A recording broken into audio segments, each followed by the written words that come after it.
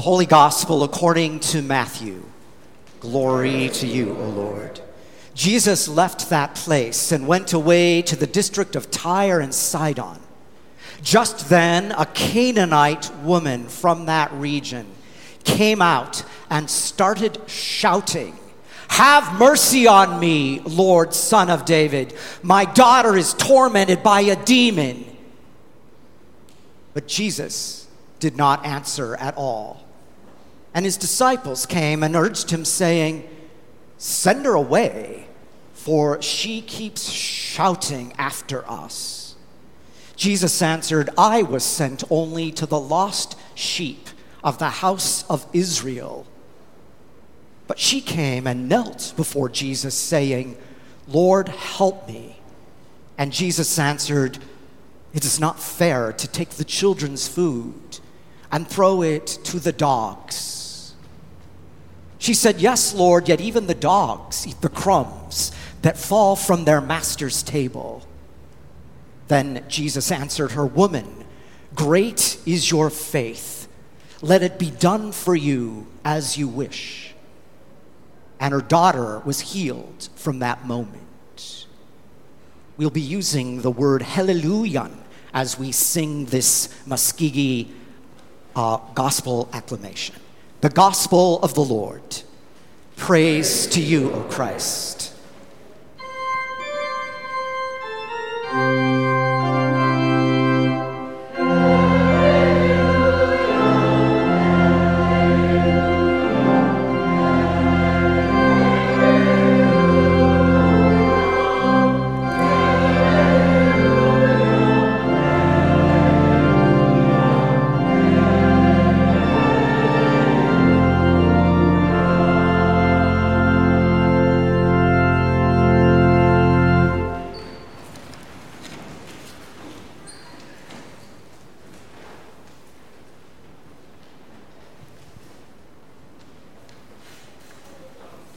I don't think Jesus knew how hateful his comment was.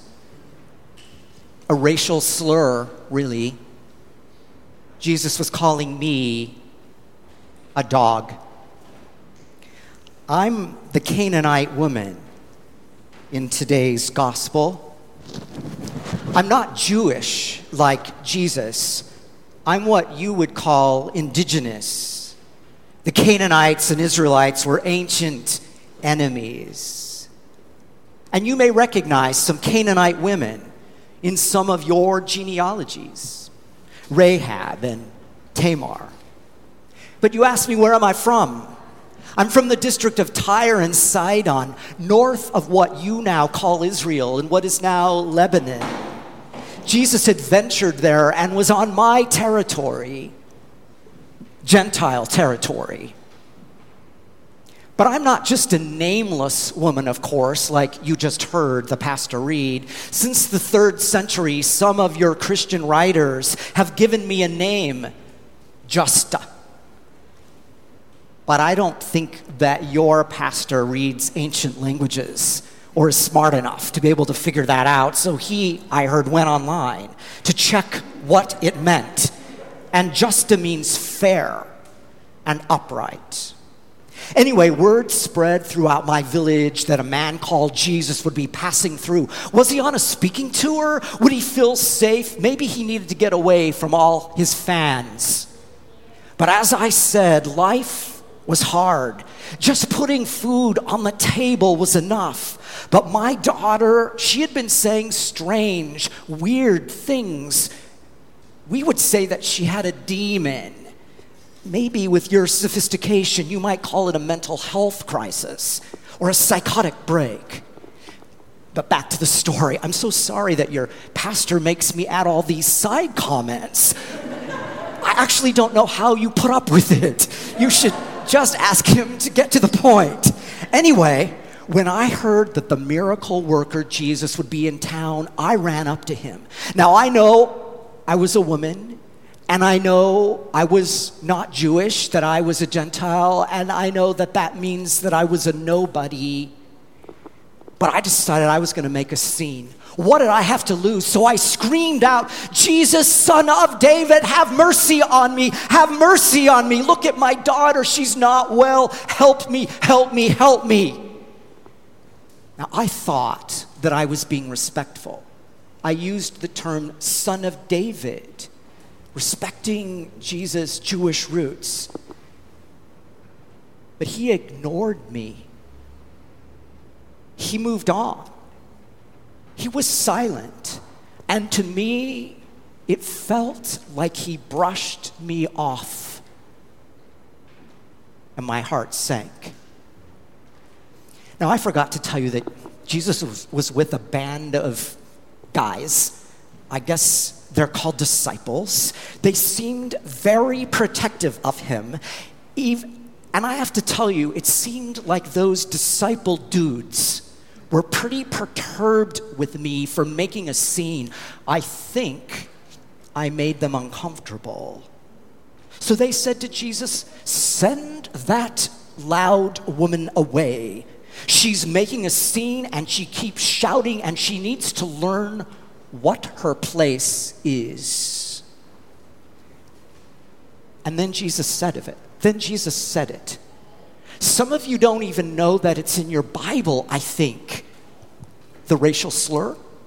Or maybe your mind was wandering, as it can, when the pastor read the gospel and you were thinking ahead to brunch or the tasks of the day. I get it. But your Jesus, Son of God, said this, and I quote, "It's not fair to take the children's food, the crumbs under the table, and throw it to the dogs."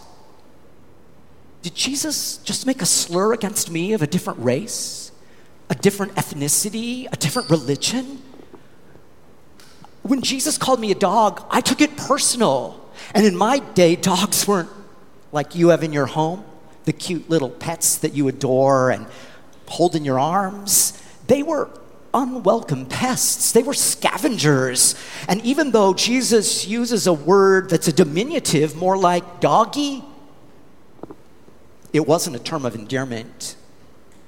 It was a racial slur. And as one Jewish scholar notes, when referring to a dog, little bitch is no nicer than bitch. Maybe Jesus didn't realize what he said. Maybe he didn't mean what he said. Maybe he just grew up that way. Maybe he was just conditioned, like we all are, to not really think with what we say. Maybe it's the difference between what some of people today say is individual prejudice or systemic racism that's just built into everything and everything we have been taught. But let me tell you, for me, it was personal. You all can talk in generalities about race, or being trans, or being queer, or bathrooms, or affirmative action, or reparations.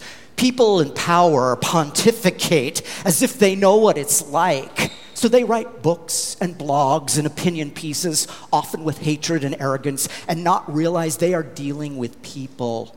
People like me, people with families, maybe people like you, or people that you know. The thing is, the hatred, the racism, the animosity, the violence, we dealt with it 2,000 years ago, and you do too. Here, and in the Holy Land, and in Ukraine, and everywhere.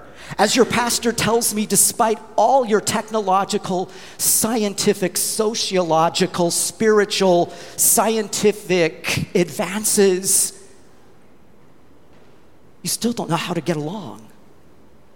Not to mention all the people in your country who read the Bible or tell history or give their opinion from the perspective always of the winners, the people on top, the people with power.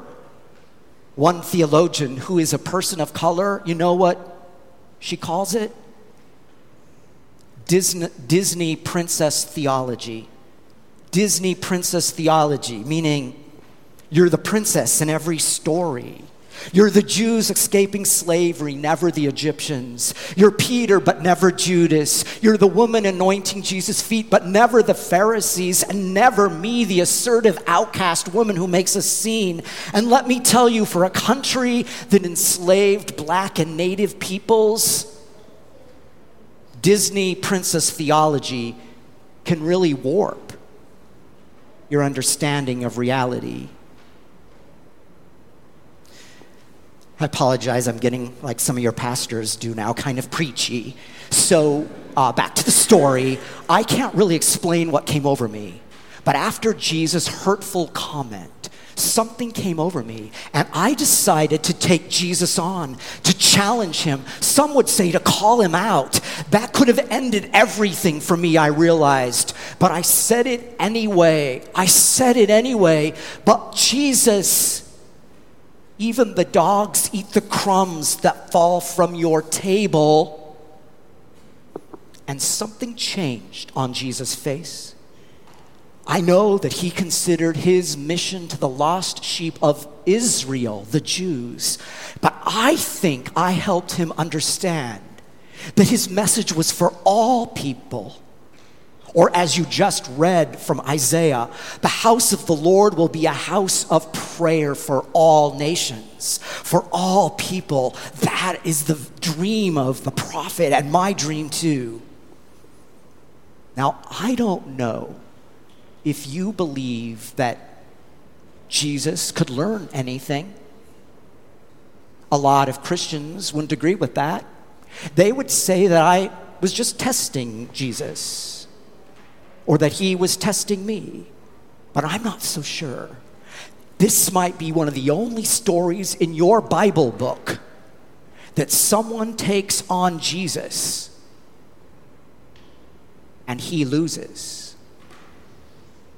Here's what Jesus said to me. Woman, great is your faith. Let it be done to you as you wish. And my daughter was healed. And I was healed. And maybe in that moment, all those around were healed.